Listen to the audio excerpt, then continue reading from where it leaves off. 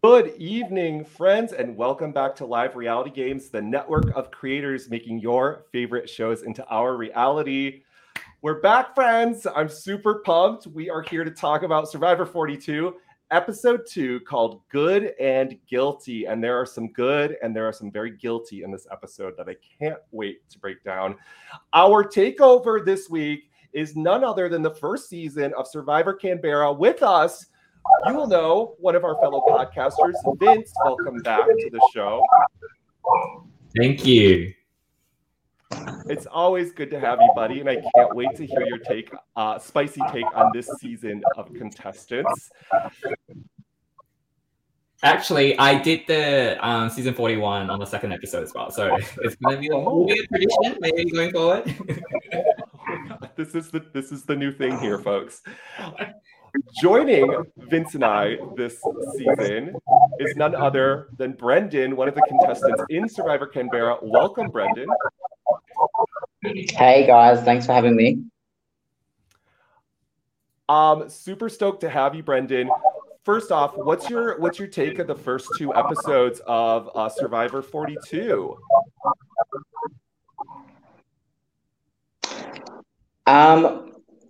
I'm gonna start off by saying straight out. See, I didn't watch as much as season 41. Like, that's on me. I was very naughty. So a lot of these challenges that are happening are quite and twists and new because I didn't quite watch all of 41. So I'm looking forward to that. The first episode was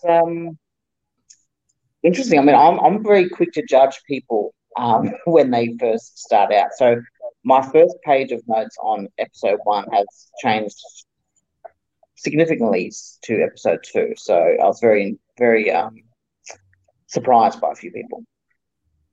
Same. Absolutely. I can't wait to hear some of these specifics as we get into talking about the contestants. Vince, we watched 41 together, or we watched episode 2 together, and you watched filled you out on the rest and you watched the rest. But you've been exposed now to the beware advantages, and now we have amulets. There's all sorts of twists they're throwing at us. Let's start with the cast. What do you think about casting for 42? I feel like it's way, way, way better than season 41. I love everyone. Like, when I'm watching this today, I was like literally saying to myself, I don't want any of these people to go. I love them all. I just feel it's just bring back the Survivor like experience I had before, like, you know, the older seasons. You just love everyone. You don't want anyone to go, and it just makes me feel in love in Survivor again after season 41. That's so cool. I'm excited to hear Brendan's kind of like spicy takes, how it's flipped from episode 1 to episode 2. Who kind of sticks out to you as having a different take on them? Well, initially I really was drawn to Marianne in episode 1. I thought she was going to be very endearing, and her confidence and, you know, just her it's I don't know, it's a personality you don't see very often in these games, so it was a joy to see. But come episode 2, I've gone off the bandwagon. I think she's going to be grating, and I think it's probably a bit over the top. I don't know if it's 100% real or it is just her, but I don't. Yeah, she's sort of plummeted down my list. Episode 2. I could see that. It makes my heart hurt, Brendan, because I don't know what it is about her. She's at tribal council and she's making me laugh and smile at home. Like, I literally was smiling, and I don't know what it is about her that can do that. To me, it's disarming. Snyder just posted that it's infectious to him. But last week, and even during the draft, people were saying how they thought that it might get a little grating, a little irritating after a while. So what we're seeing is clips, but if she's doing that literally 24/7, I think it was Mariah that said this is happening at 100 all the time. That might be too much to take. It would be hard, I think, if you're there.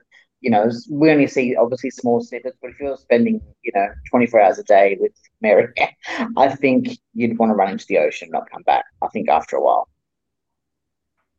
Yeah.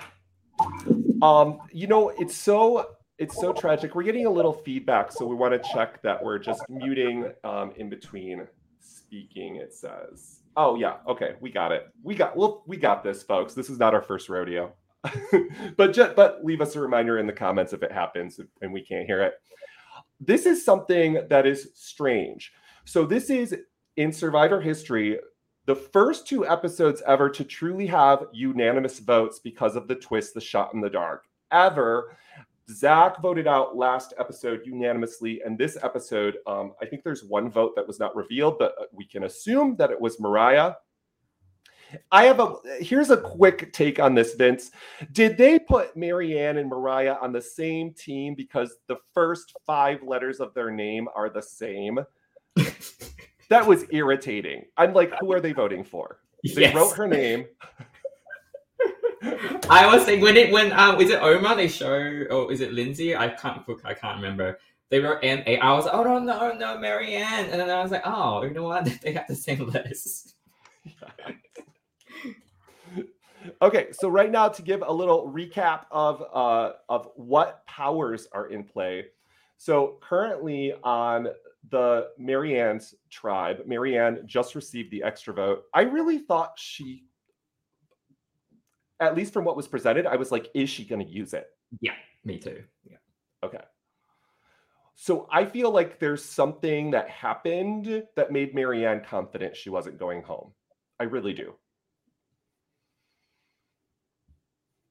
She looked nervous though. Did you see her like shaking her leg? Like she looked like she was like uncomfortable a bit.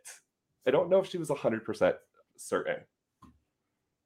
Maybe it's just there's always possibility that she's going, but I think they really laid it out there because I think Maria has that story about burying her necklace. I think they would want to sort of honor her, the wishes or something, but she still had the necklace when she left. So I don't know whether they did straight up tell her that you're going home. I mean, maybe it's the curse of the older woman as well. I mean, she is one of the oldest women there. It's traditional that they are, one of the first to go. So maybe she knew the writing was on the wall, at that tribal. It's so true and sad that she couldn't figure out how to land herself in more of the mothering role. That's what I was hoping. Personally, she was in my draft, so I was hoping she could like mother all of these younger people. But literally, if you look at her tribe, that's not the makeup of the people she was with. I really think she would have been better off on Taku, potentially. I think Hai and Lydia, maybe she could have mothered a little bit. I don't know if you can really mother Hai, but potentially I think she could have done better with a different group of people or with a bigger group of people, which I want to get to because I'm kind of over these 6-person tribes, CBS, like 3 tribes with 6 people. Why don't we expand it to 7? 7's fun. 8 is even funner. Like why can't we have 24 people? I don't understand. Like there's room to move and shake with like 7 people. 6 people, there's barely anything you can do except hope for an advantage from Shipwreck Island. That is true, but I think because of 26 days, I don't think you can expand the cast any further. But I feel like 24 is a bit too much. Unless you have the Australian Survivor sort of the length episode, then obviously that's better. But with what we have right now, I don't. And yeah, but the editing to this season's been great, so no complaints from me. Yeah, they went over a lot. I did misspeak. Mariah was on Taku. I was referring to Vati, I think. I'm still getting the names together. Orange, whatever. Green, whatever the color. Yeah, whatever color it is. I don't know.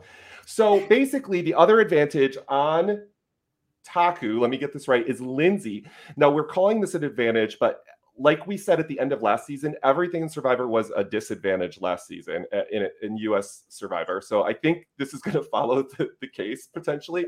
Lindsay has the amulet. I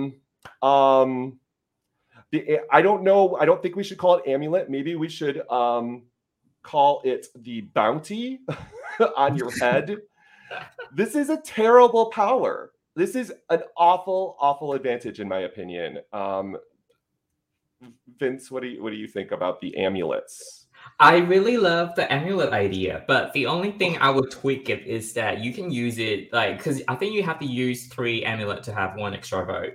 So I think that's a bit kind of stupid, because why would you want to have 3 to have an extra vote? So I don't think that's ever going to happen.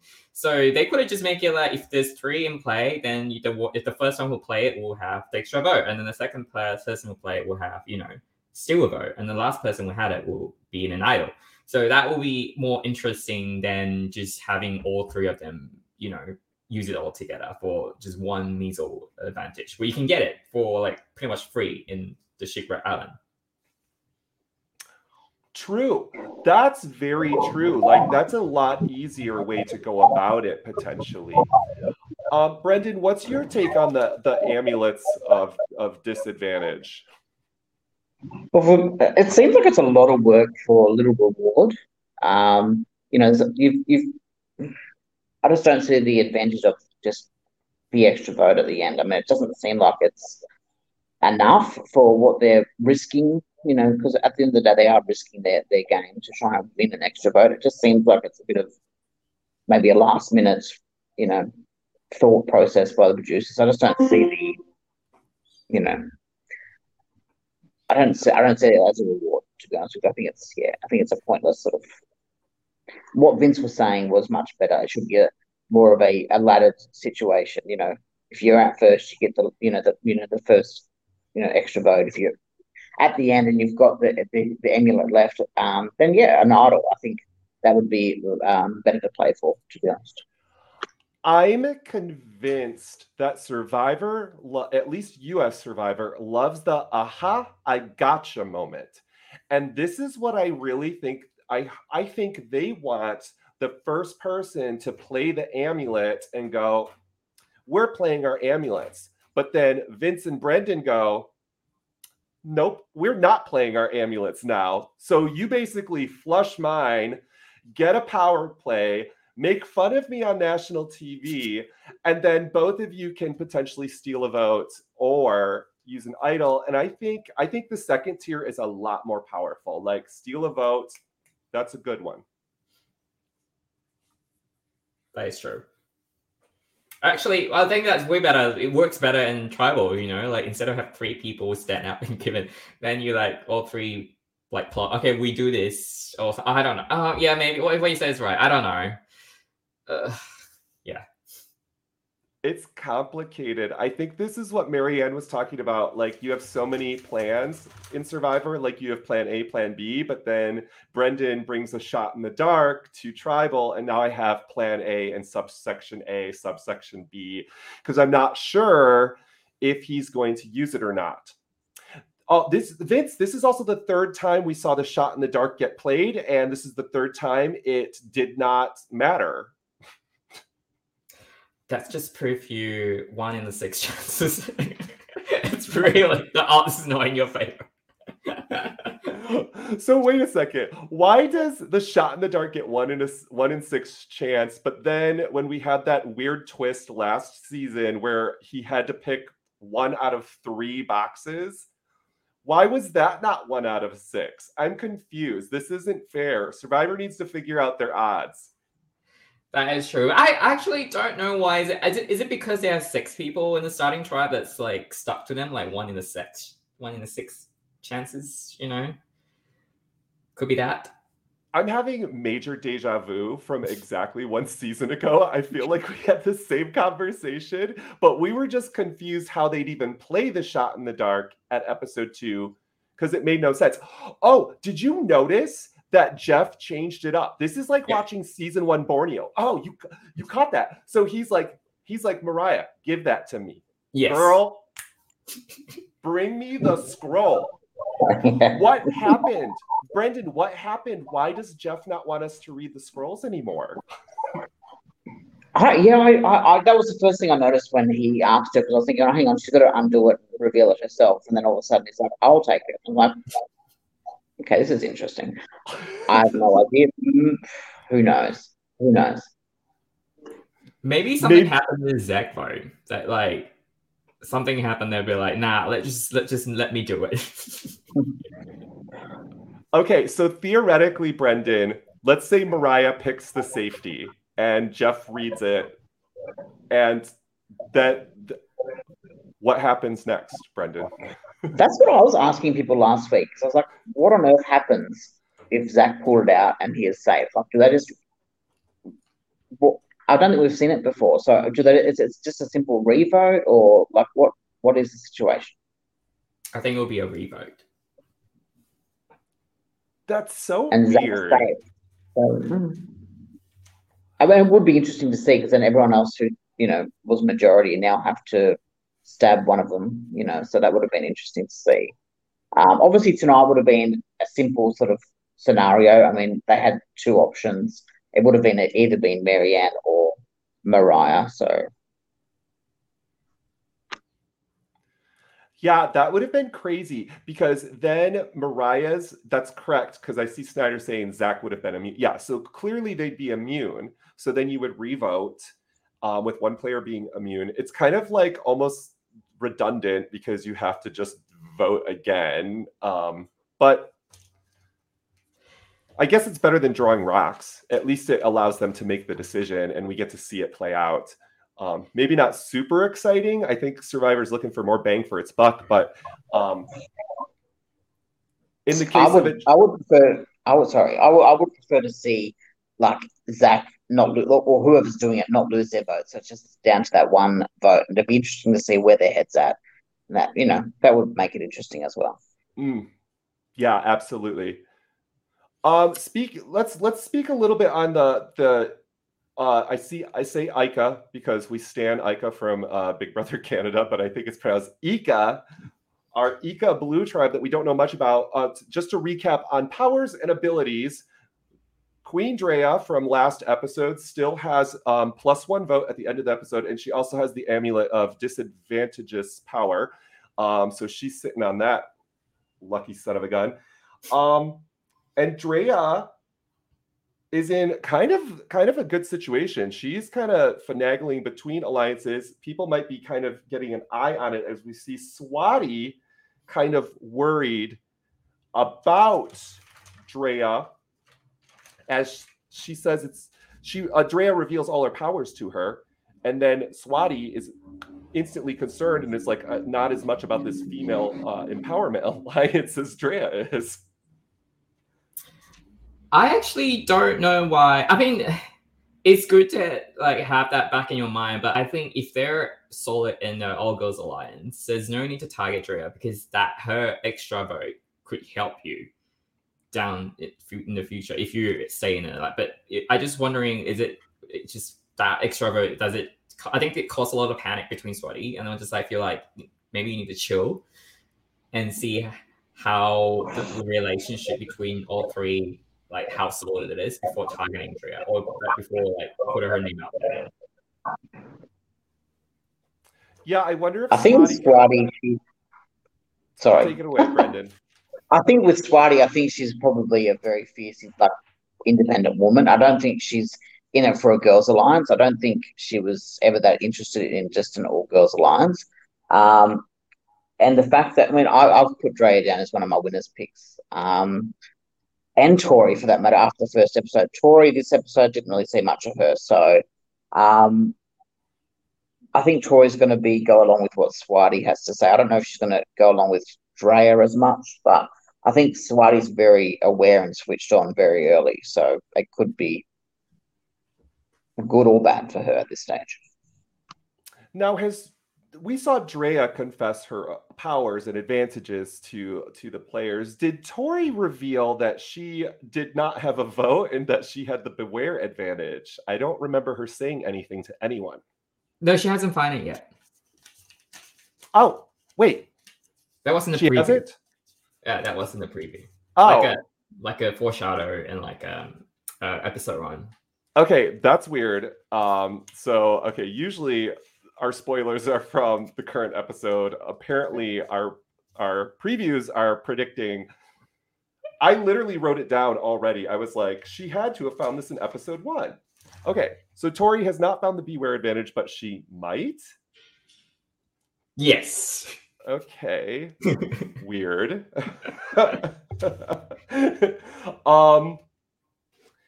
Interesting. And Benjamin is predicting, or Snyder's predicting a Tori win. I will tell you, Dustin whenever Tori's on screen, like Dustin freaks out. I mean, she's a member of the LRG community. She started, with Sequester and other things. So we'll see how well she got herself out of the hole last week. That's a thing. Let's head over and talk about Taku really quick. Just the really quick. Vati. From episode 1, we have Hai, who has the amulet of no power. And I guess the first Beware advantage is with Mike finding it. Yes. Can I just say how I think this is the first time we've seen the idols being hidden and then they couldn't find it like that. Because I always been like, oh, do they remember where they put it? And this is the first time I've seen it, like they're trying to figure out where did they put it.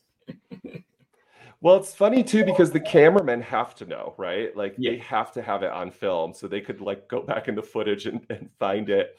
I love that the preview showed us that he couldn't find it again. I wonder, it would be so funny.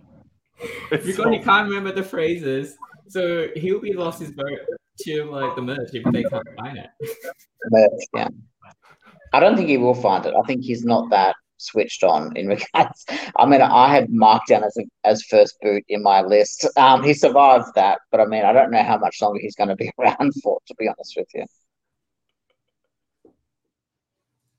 He has such a big heart, though. I mean, oh, you're right, though. Come on. He has no vote right now. Clearly nobody else has found it, so we're going to be stuck in the same scenario that what's his name was Xander in season 41, where Xander had no vote until the merge, and then basically had no agency and could not escape from that either. Like there was nothing he could do to win that game, in my opinion, because of the disadvantage. Oh, Dustin. Any similarities between this cast and yours? Want to spill any tea, Brendan? I don't know what he's referring to. I don't know this. I mean, are we as thick as Mike? I don't know. Maybe. I have no idea.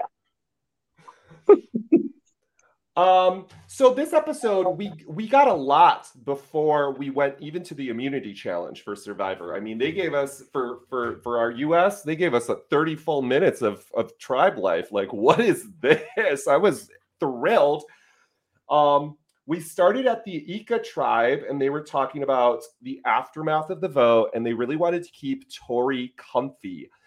I found that interesting, and I kept wondering if the whole episode I was like, who is being real to Tori, or is Tori still the bottom and they just don't want her to know it? I could not figure out if Tori was actively switching that or if they were just placating Tori. What do you guys think? We actually missed the first few minutes because the technical difficulties. Sorry, I don't know what happened there. You know, the TV fritzes sometimes. You never know what happens. So anyways, Dreas looks at them and Dreas like, it's only going to get worse, which I thought was such a wonderful potential title for the episode because that's every Survivor season. It never gets better. It always gets harder. Good and Guilty is a good one, but here are two others. Sometimes I like to grab some. I really liked... oh, where is it? Oh, I lost my titles. I'll find them later. There was a couple good ones during the challenge. Oh, you mean by Daniel? You gotta always protect your balls or something. Vince, I love you, man. That is totally the best title ever. You always gotta protect the balls, man. God, Roxroy, what were you thinking? And then also, somebody said, "Don't freak out," which I just think is always a good standard Survivor rule. Mm-hmm. Just try not to freak out. So to recap, then we went to the Vati tribe, and we find out Hai is a vegan. And they don't have rice. We missed that part too. Or beans. Guys, this is some like moral choices. This is coming from somebody who was a vegetarian for 10 years of his life. And I still kind of every once in a while just pretend to be a vegetarian for a day when I have like acid reflux and feel bloated. Like I'll be like, okay, I'll eat a salad again for a second. We'll see what happens. He loses it. There's no rice. There's no coconut. Hai starts crying. I actually did not peg him for a crier in the first few days of Survivor. And we see Daniel and Chanel comfort him, which I think could be there for a reason besides potentially this story about Hai. The takeaway is, guys, he ate the crab. He is no longer a vegetarian. Now, will his ethics in Survivor mirror his ethics in his dietary lifestyle? Maybe he's a pescatarian now. He eats seafood, but just seafood. And oh no, he said vegan. And I know vegans. Okay, so here's a short story. So when COVID hit, I decided I wanted to do Instagram. So I just started taking pictures of food. And so sometimes I would make something that'd be vegetarian. Like I would love my avocado toast and I'd put fancy stuff on it. Well, then all these vegan sites start commenting on it.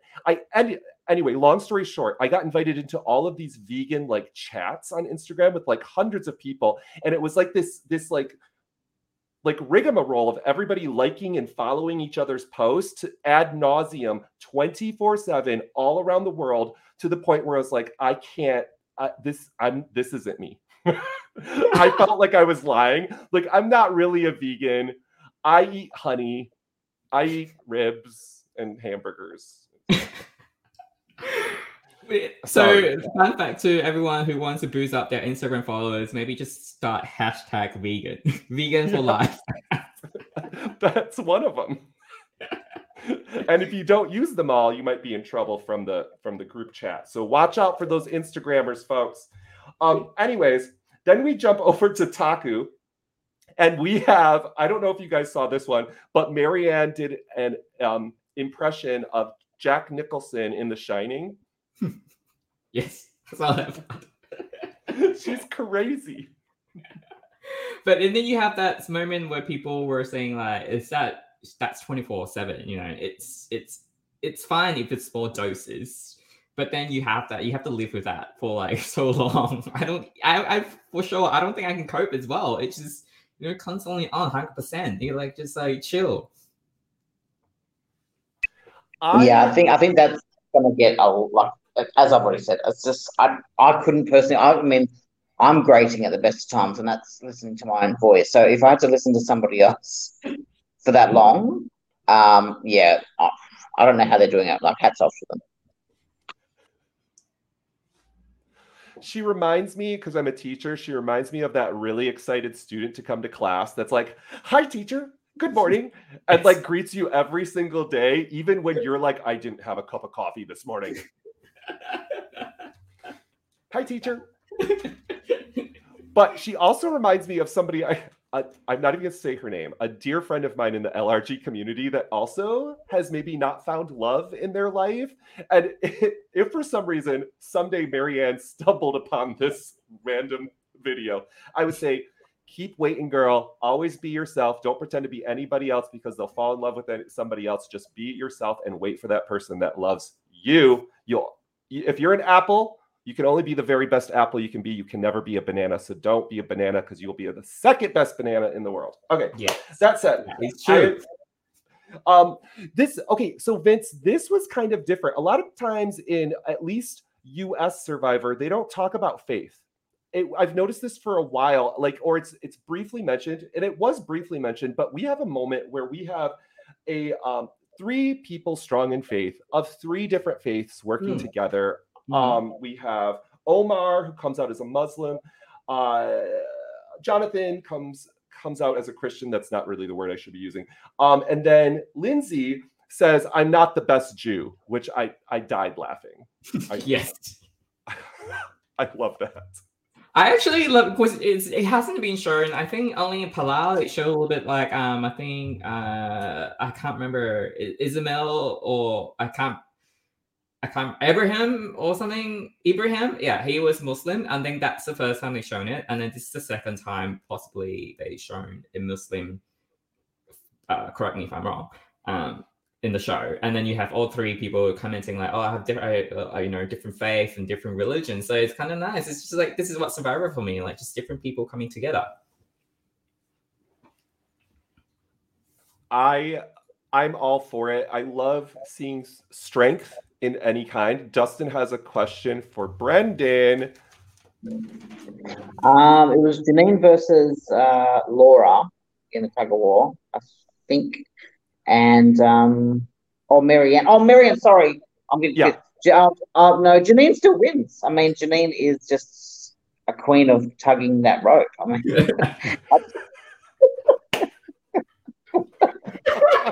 I want to make a joke, but I don't want to. You don't even need to make a joke, Vince. I'm going to make the t-shirts.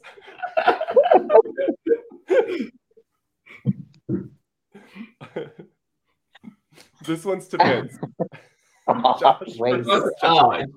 Wait, Jonathan? Is it the Jonathan the host or like the Australian Survivor? No, I think he's talking about the big bulking Jonathan on the. Oh, yeah, sorry. An even bigger dude. Obviously, the big dude. He always say like he was like the record holder of like doing what's that bench or I don't know, like is it push up or something like the world record or something. Pull up. I mean, Josh has missed leg day and arms. So I mean, there's not a lot of hope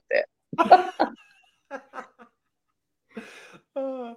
Yeah, Jonathan can carry like all of us on his back across Fiji, swim us home, and still win Survivor and be back for the final vote.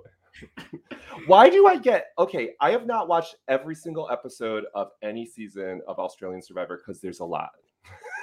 But I keep getting like, I know I didn't watch David, I didn't watch The Golden God, I only saw clips, but I feel like the focus on Jonathan is kind of like uber positive, like I felt like The Golden God got.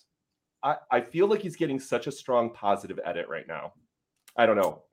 Yeah, I do think too. Like you have that moment with Omar, like with that unlikely draw, and then you got that relationship with Lindsay. So he's been set up. I think he's in a really good position.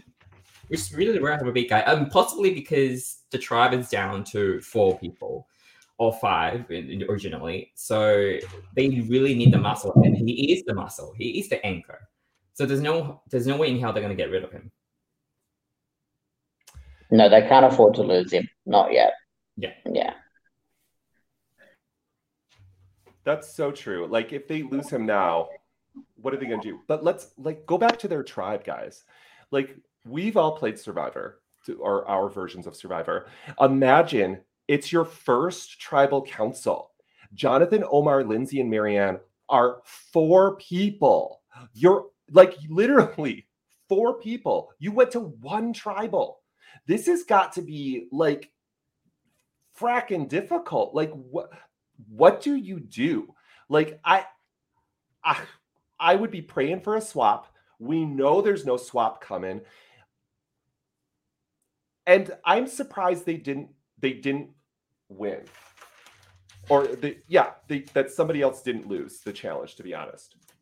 I was hoping for the Red Tribe to lose, to be honest, so we can have like even 5-5-5. But I really don't like the direction because I really like everyone in the green. Like I love Jonathan, Omar, Lindsay, and Marianne. I just don't want to see them. I don't want to go through the same like what they did to last the one with Shan and Ricard. Like I can't remember the tribe name, but I don't want it down to 2. I want 4 Mizzou in the game, so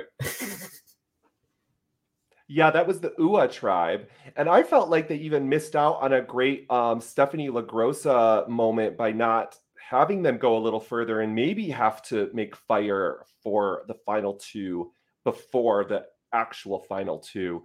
Also, just another shout out. Like, I don't know why, but Mariah in the face always gave me Stephanie LaGrossa vibes. Yeah. Every single time I saw her. They look Just kind the of face. similar. Yeah, it's just Yeah. they're nice. Yeah. Yeah, the facial structure. Mm. Which then, last episode, Daniel pops his shoulder out, and I was like, oh my God, Stephanie LaGrossa vibes. Like, what is happening here? And look, she got voted out second. And didn't Stephanie LaGrossa get voted out second in Heroes versus Villains? No? Yes. Second or third? It's close. Second. Close. I think it's second, yes. Oh my gosh.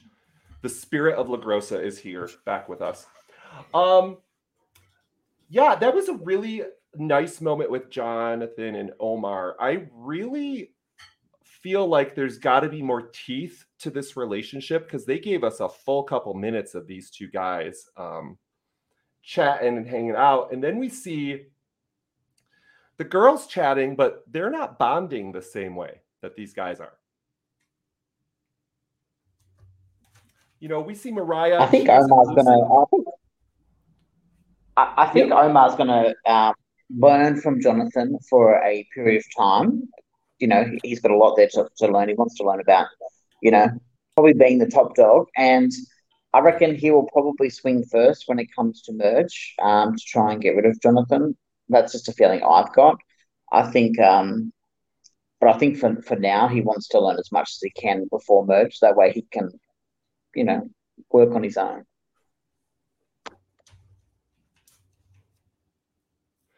Mariah tells a very heartbreaking story.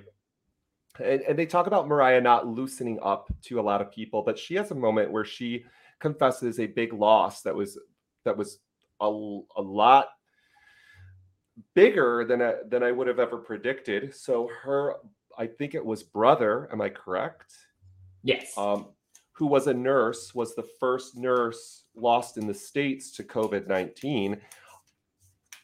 And she hasn't fully grieved. And she wears his picture on a necklace that she's going to bury on Fiji. And yet she's the person you might be voting out. This is going to sound terrible. Could this also be a tactic? Could there be emotional play in this? Can it be both? Can something be both truth and a gameplay at the same time? I guess is the question I want to make. It can. I'm not sure. I think she wants to pull at the heartstrings a little bit, and I think that may have been her effort to try and sway the vote to, in case it was her. Marianne's sort of doing a similar tactic with I'm a 23-year-old virgin, never been in love. So I mean, that's also trying to pull at someone's heartstrings. That, I mean, I'm a 35-year-old. I've never been in love either. So I mean, get in line, girlfriend. That's all I can say. But you know, I think she's trying to manipulate a little bit. I think she's a bit clever than we give her credit for in regards to that. So, you know, we've already spoiled the ending of this episode. I'm hoping Mariah finds peace at the jury house before they leave to go on vacation, and she can take that moment or goes through it. So I'm going to be invested in listening to you, Mariah, in some of your exit interviews on Rob as a Podcast and other stations, because I'd love to hear about that story some more. And we cut to Vita again before we end up going to the challenge. I just want to bring up this. This is the moment we talked about where Mike can't find the idol. He tells Daniel, last week, my brother was on the podcast, and he's a player of one of these games as well. And him and his girlfriend were debating that they didn't think Daniel came across as a smart player or an intellectual. And to me, he did. I'm going to double down on it this week. I still perceive him as intellectual, and I think he said it himself. I'm a numbers guy. Like, he's going to be the one that can crunch that and figure out when Mike should play it. And Mike said to himself, like, you're a smart guy. You should, he's like, I need to tell Daniel because he's a smart guy. He's going to help me figure it out. So there you go. Perception is king. But he can't find it. I reckon Daniel will find it. and not tell Mike that he's got it. Could be a play by him. Yes, episode 1, Daniel, to me, I rolled and thought, oh God, his arm's gone in the first 5 minutes. He's no hope. This side, I've seen a little bit. Yeah, I think he's teaming up with the right people, and I reckon you actually go far. To be honest with you, first episode I thought he was just like, oh God, this guy, get rid of him. But I mean, he's gone up the ladder. I can absolutely see that too, but especially if Chanel does not reveal that he told her about the idol. I think if Chanel goes to Mike, Daniel's game goes a big hot mess. So I think he's walking the edge of a cliff, and this could be such a good move. Like, this will get him further down the cliff, or he's going to slide down inevitably and crash and burn. This is like risky business, my friend Daniel, and I'm here for it. I like his gameplay. I think it's fun. It's also that tribe. It's kind of split into 3 fractions. So you have Hai and Lydia, and then you have Mike and Jenny, and then you have Daniel and Chanel. So if the 4 team up, so Hai and Lydia will probably on the outs. So maybe they do want to work together. The 4 form a strong 4, and then they probably vote out Hai and Lydia with the chance they got. So basically, we have these pairs together. So Vince, who are you saying? Who you think? Like, which 2 would go together? I think Mike, Jenny, Daniel, and Chanel will go together because we have, Mike trusted Daniel to tell him about the idol. So, and because we haven't seen the interaction apart from hugging Hai, we haven't seen any other interaction between Lydia and Hai between those 4. So logically, I think the edit's telling us that those going to form a big 4, and then they're going to vote out Hai and Lydia the chance they got. Interesting. So, and currently, Mike has no vote, but that still puts them at a 3-2 advantage. The only thing that could get in the way is maybe Shipwreck Island, which they did not go to this episode. Yes. Yeah, this shocked me. I do think there was one episode in 41 where they just were like, we're not going to the island. We're out of gas. Gas is expensive. Thanks, Russia. Oh, I probably should. But I think edit. Is it because they understand that it's too many advantages and too many screen time? Maybe they did go and didn't show because everyone protect their vote or something. Maybe. Yeah, I don't know. Maybe that's it. If there's like a situation that's not very relevant to the gameplay later, maybe they just don't keep it in. But I was like, oh, okay. We are just playing for reward. So it was an immunity and reward challenge. There's no Shipwreck Island or advantages. We have a massive fishing gear set for both of the first 2 tribes to finish the blindfold challenge. Brendan, you're surviving for 4 days on Fiji. How bad do you want the fishing gear? Yeah, I mean, I've got a lot of it in storage, but I mean, some of these people are quite thin. So, I mean, I don't know how, Romeo and all that would be surviving 4 days without food. I mean, there's nothing off the poor guy. But, I mean, it's you would be desperate at this stage. Anything just to occupy your time as well. Like the fishing gear, yes, it is beneficial for food, but I mean, it's also a chance to get out and bond with people and fish together. And, I think it's very important at this stage. You too, Vince. Would you play it all out for the fishing gear? Are you a fisher? Yeah. Would you be out in the ocean? Well, I'm not really a good swimmer, so probably not. But I will hang out with people if they go swimming, if they go fishing. So this is one of the blindfold mess challenges. Whenever you have 3 teams and each team has somebody screaming across the field, it is very difficult to listen. Yeah, there's so much we could talk about. So we have Drea, Lydia, and Jonathan chosen as the callers. It is your traditional challenge, folks. We are going to be digging in some sawdust. We are going to be running into barrels with our balls. We are going to be spinning ourselves till we're sick, but we're blindfolded anyways, and also handling our rope very well, similar to contestants on Canberra as well. So yeah, it's a great challenge. It's fun to watch. It's riveting. It's not anything new. You've seen all of it before. It's the traditional, well, it's a puzzle, but they do it where the players are blindfolded as they solve it. It's a traditional challenge. We've seen it a lot. It's fun to watch. What did you think, Brendan?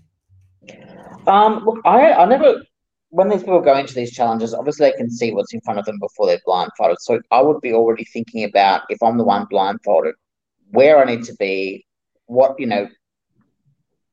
and sort of put a play in play before you even get the blindfold on, so you know exactly what you're doing. These people are wandering off left, right, and center.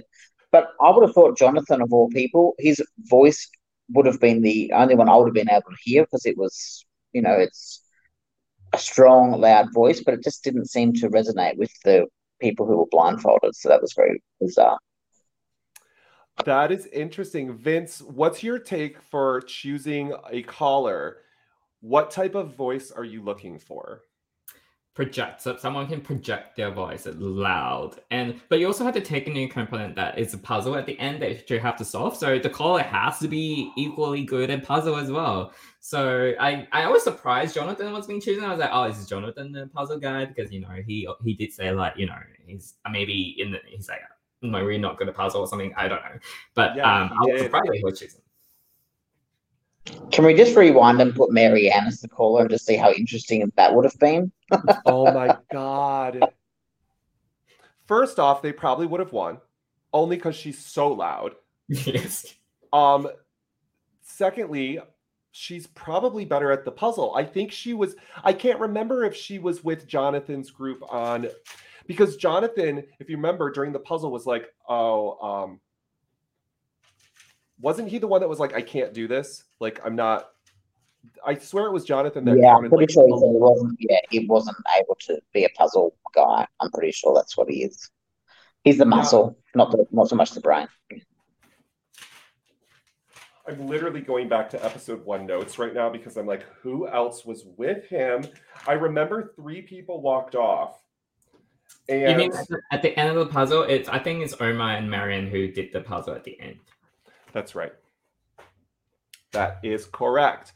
So yeah, that's a great note. It's almost like this tribe forgot what made them successful in the past and tried something new rather than the old standard. Is it possible Jonathan is too big and then it's hard to, you kind of want people with the same height to go with? I don't know. So I don't know what the decision. I mean, I think Jonathan could have just dragged them along for the ride, really. I mean, I think. Yeah, instead of holding their hands, he just should have piled them all on his back. did 100 push-ups and then gone out and did the challenge, because we want those pecs Studley, Jonathan, massive when you take your shirt off. So make sure you just do a couple chin-ups. The fans need it. I just still can't get past that there's only 4 people in their tribe and it's day 5. It is shocking. So they win their rewards. Daniel was the one who sat out. Probably honestly, I don't know if I'd want to sit out the blindfold challenge. I think it's an easy one to be in and to save your sit out for something scary. Jump off this 100-foot platform into the ocean full of sharks. Scary. Yeah. I thought Daniel would have wanted to prove something by staying in this challenge, especially after what happened last challenge. But he was pretty quick to put his hand up and say, me, Brendan, that's a point too. I mean, he did just dislocate his shoulder, so maybe they're afraid that he's going to run into the logs that are out there. That makes sense. So I kind of have a different take. So I have a musical background, guys. I did music comp in school. I direct musicals. So one of the things about music is that the human ear kind of gravitates towards higher pitches. That's why the soprano line is so often the melody line. So whenever I get to these challenges, I always look for the person that has the highest pitch in their voice as opposed to just loudness. I've won and lost these challenges too, so this is not always the greatest thing, but that's always been a thing I look for, is like a higher resonance. Maybe it's just me. Kirk, who has the highest pitch in the three of us? Just a question. Oh, is it me? Do I go up high? I think so. It's me. I'm the caller. Okay, Vince, Brendan, put on a blindfold. Turn your cameras around. We're going live, baby. This is for immunity. Okay, so we're pretty much at Tribal Council. I mean, this was a really good episode, guys. It really focuses on camp life. It doesn't give us a ton of like advantage talk. I mean, Drea pretty much talks about advantages, but other than that, we have a great episode, and then we head right into Tribal Council. And right before Tribal Council, the aftermath of the vote, we see Jonathan playing both sides, telling us, I'm playing both sides. We have Omar kind of doing the same, but he seems to me, when I was taking notes, I put, he trusts Mariah more. That didn't really turn out. Yeah, I struggle with the decisions. I don't know why do they choose the way they choose, but you know. I just hope that Mariah, I think Mariah could have helped them in the next challenge more than May. If it's not a puzzle related challenge, then I don't know how much Marianne can help them. I thought Mariah was probably going to be the stronger female to keep around, especially when you're going down to a 4, minority in the challenges. Did you guys notice them say that it was day 5? Yeah. Okay, so season 41, it was every 2 days was the rounds. I think season 41 started, they go into tribal day 2, and then the second tribal was in day 5. So I think they switched it around this time. So day 3 and day 2. Okay. 3 days and 2 days. Last time was 2 days and 3 days. Oh. Maybe. I didn't follow it that well. I thought it was always every 2 days, or maybe towards the end when it's a little bit quicker it was.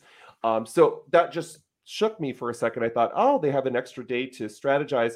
I guess my only question is, why wouldn't you put that extra day on the first round of the game? Doesn't it make more sense to have more content at the start than after one person's been medically evacuated and the other person's been eliminated? I don't know. That's a production question. Send it to William Yelton. He'll love all the messages.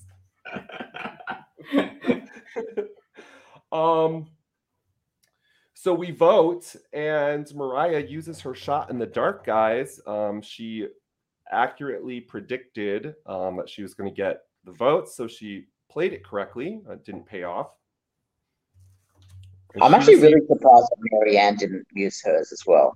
Like, I would have thought maybe she's just so comfortable in that tribe, but I would have thought she would have had some sort of realization that she was probably the other vote. So it surprised me that she didn't use it, considering Omar and Jonathan were really, at one stage, looked like they were torn because of Mariah's story as to whether they were going to vote her or Marianne. So it was a bit of a surprise she didn't use it. This is like a Hail Mary move. Oh, Mary. But anyways, let's say, because we had talked about this, and I'm pretty sure it was clarified that every time a person does a shot in the dark, there are 6 parchments in there. It is completely irrelevant if somebody's already pulled one. So in theory, you can have multiple safe people in one round from the shot in the dark. So, crazy scenario, Marianne uses that shot in the dark. She gets safety. Mariah gets safety too. They go to a revo, and it's Jonathan, Omar, and Lindsay. Lindsay goes. I think so too. Yeah. Kirk, actually, they don't usually replace the scroll. Are you so sure? They don't reset the scroll. They only reset every time the new every tribal, not every vote. But there was 6 and there's only 5 players, so wouldn't there have only been 5 scrolls? No, they don't take that. It's 1 in 6. Oh, right. It's 1 in 6, yeah. Which is weird because then you get to merge and you can still use it, but it's 1 in 6, but there's 10 or 12 people. It's very weird, I think, at merge. I think somebody discussed this, is that maybe this twist is better served at the first part of the game and maybe evaporates at merge. Yeah. That could be a way to play it, see what happens. But yeah, this was really fun because the 2 people that are targets, Mariah and Marianne, literally the same first 5 letters. I mean, the name Mariah is in Marianne. So every time somebody was writing, they could like do every letter. And I'm like, oh my God. So is this Survivor of the future? Like everybody's name is going to be like very close to everybody's name. So it could be like as uber dramatic as possible. Like Brendan, everybody on your tribe starts with B-R-E. Brenda, Brent. I mean, that's right. Like it could be any combination. You know, it would make it very interesting. It's just like when you're voting out 2 people who start with J. You know, you get that slow J and it cuts away, and you're like, what on earth is going on? This reminds me of LRG. I went to go visit last summer just for fun. They said they might need me as a backup contestant, but I was pretty much going to volunteer and help. And I get there and I'm meeting the contestants, and they don't know I'm just backup. So I'm talking amongst them as if I'm playing. And there's a guy there whose name is Kurt, like K-U-R-T. And I'm like, oh no. Oh, I hope I don't have to play. And so then they're like, oh, who are you? And I'm like, oh, my name's Kurt. And they're like, oh, yeah, how do you spell your name? K-U-R-T. No, like, what if, like, this is like dumb gameplay, but what if like I convinced somebody to spell my name wrong, but it actually was somebody else's name in the game? Is it like Jeopardy and it just counts? Like you're wrong. Yes. They misheard you at the start. That's their problem, not yours. So too bad. It reminds me of the end of Big Brother Canada when the contestant wrote the wrong name down for the winner. They thought they were voting for the loser, and that literally was the vote that won somebody the game. I'm trying to remember which season this was. Classic moment. Classic. Okay, so really quick, let's do an update on the draft for LRGs this season. Here we are. Looks like Brody and Jillian are still stacked with all 4 teammates sitting on 8 points. I unfortunately lost Mariah. I think she was I think Mariah was last pick of the draft as well. So we got something right. I'm down to 7 now. And then we have our friends with 6 points. They all lost a contestant last week. So we're all still in it, but it kind of matters who gets voted out in the next couple episodes to determine who is going to win one of the live reality game buffs that we're going to send out to them. So we'll see who that is. I totally forget the preview. I completely forget what happened. Do you guys remember anything about the preview? Yes. If they don't have the commercial before, they usually have like stay tuned for seeing our next episode or something, like a preview or something. Yeah. And then you have the commercial and then the preview comes. So this is just go straight to the preview. So we know Omar and Marianne found the idol or something. So they have that reaction. And then Rockstar probably have something happen in the challenges. And then just say, this has never been happening in Survivor, blah, blah, blah. So something happened in the challenge. But so we're for real. Tori has not found the idol. No, it hasn't. No. It wasn't clipped. It's like I potato have skins, I have skin. Am I a potato? It just hasn't. This is so dumb. Is this ever gonna work again? Can they ever pull this twist off ever?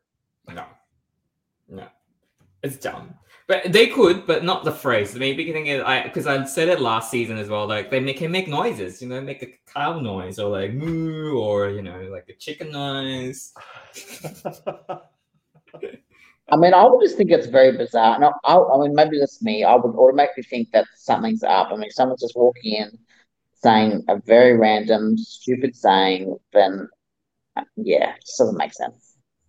Yeah, I would be like, vote him out. They have an idol. Like, and you could just be having like a mini stroke and just like say something on accident, and I'm gonna be like, vote him out. Vote him out. My chickens are walking on the moon tonight. Vote him out. Done with you. Like, so if I ever ended up on Survivor, do not come at me crazy, talking some crazy speak, because I'm just gonna instantly think like, oh, this is one of those new Survivor things. It's like a password. Like, I'm not playing that game. I'm not playing it. Kurt, I love the phrase that you created just now. My chicken's walking on the moon. They should hire you to be the production. Oh, yes. If you need more of these random phrases, just hit me up at 10:14 p.m. after a couple White Claws. I have many more that can come to you for free, Survivor. You don't have to pay me. I'd love to do it for fun. Just shout out LRGs once ever. That would be amazing. We kind of did get a shout out this season too from Chanel earlier in her interview. Not exactly live games, but she did mention a couple of orgs, which Brendan, you're big in that community as well. So that's kind of fun to get some of what we do kind of out there on TV. I think that's fun. Next week, episode 3 is going to be called Go for the Gusto. It sounds like a Daniel line.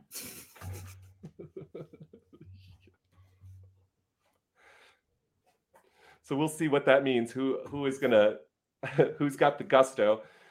They've given us previews for titles up to episode 4. Episode 4 is going to be called The Vibe of the Tribe. I'm kind of getting maybe Jonathan, like he kind of gives me that hipster type of feel. Hippie, sort of, yeah. I could see him dealing with vibes. I was praying for season 3 episode 3 that Taku get their redemption moment and they're safe and they win a challenge for God's sake, because they need to. Same. We all can hope for this too, because otherwise we might be in for UA 2.0, 2 seasons in a row where we see a tribe get demolished, and I will back up to it. I was talking to my friend Rebecca Chatfield about this. Like 666 tribes are there's only so much you can do. I really feel like 7 is a magic number that would have made much more interesting TV. And if this was Australian Survivor, we would have seen probably tribes of 8, and there would have been a lot more. There would just be more happening. And that's the only thing that I say is sad about this season. I feel like they could cast a few more people and they'd still have an amazing group of folks. Kirk, you should watch Australian Survivor season 2016, because it's actually 3 tribes with 8 people. Well, it didn't go too well, but there's a lot of random twists in between anyway. So, well, I'll definitely read the Wikipedia notes. Yes. I probably have before and forgot them, just like Mike forgot where the idol is. And let's see if he can actually find it next week. Doesn't look like it. Vince, man, it is always a good time. Oh, this is an interesting question from Snyder. Do you think Australia will ever do 4 tribes? No. That would be different. No. I think the production has said 3 tribes a bit too confusing for the casuals. So if 3 tribes too confusing, I don't think they're ever going to do 4 tribes. I agree. I've been to Survival Challenge and helped do videos for that. And when I'm watching 4 Tribes, I get confused. Throw a swap in there, I don't know what's happening. It's pretty much merged. They just can't talk. I don't get it. I don't know what's happening. Okay. That's it for Survivor episode 2 breakdown. Brendan, it was awesome getting to hang out with you tonight. Thanks for joining us. No worries at all. Thanks, guys. And we'll definitely be following you and your adventures in Canberra as they go on. There's a couple little things that we could talk about as well. Melbourne, you guys did a dynamic duos event recently. Yes. Is that true? Yes. How did that go, Vince? Because I was an organizer, and Harper was in there as well. Brendan was in there as well. It went well. Harper, you love the challenges, you love the experience, right? I surprised myself. I'm the new challenge beast of trial. I mean, who would have thought it? Not me. So it was great. It was actually one of the best times I've ever played. So I actually really, really enjoyed it. Dude, that's so great to hear. I love listening to a player that makes like a journey arc. Think of your like one of your beginning interviews is the exact opposite sentence where you're like, I can play this game. I might not be able to play the challenges, but like socially, strategically, I got the chops. But you like totally dogged yourself in regards to challenges. So that is so cool to hear somebody have that realization. I mean, I played a trial, the same location, 12 months previous to Dynamic Duos, and I was the first boot. So I didn't get a chance to do much. So, this time I thought, hell, let's just do it. That's awesome, man. One other thing to talk about right quick is Survivor Michigan All-Stars is starting soon. Survivor Michigan's where we kind of started on this channel. They were the first college survivor to reach out with us to cover content and start making that. Check out their Twitter. There's an epic bracket battle for favorite player of all time. This is big for the Survivor Michigan community. This is their All-Stars. They are bringing back the best of the best. And if you want to check it out, go to their Twitter. It's Survivor Michigan All-Stars, their epic bracket battle. That's going to be it for this week, folks. Vince, Brendan, it's been a blast. We shall see you soon with more unwanted opinions from the Live Reality Games team. Yes. We'll be seeing you next week, same time for episode 3. Peace out, folks. Bye. See you guys.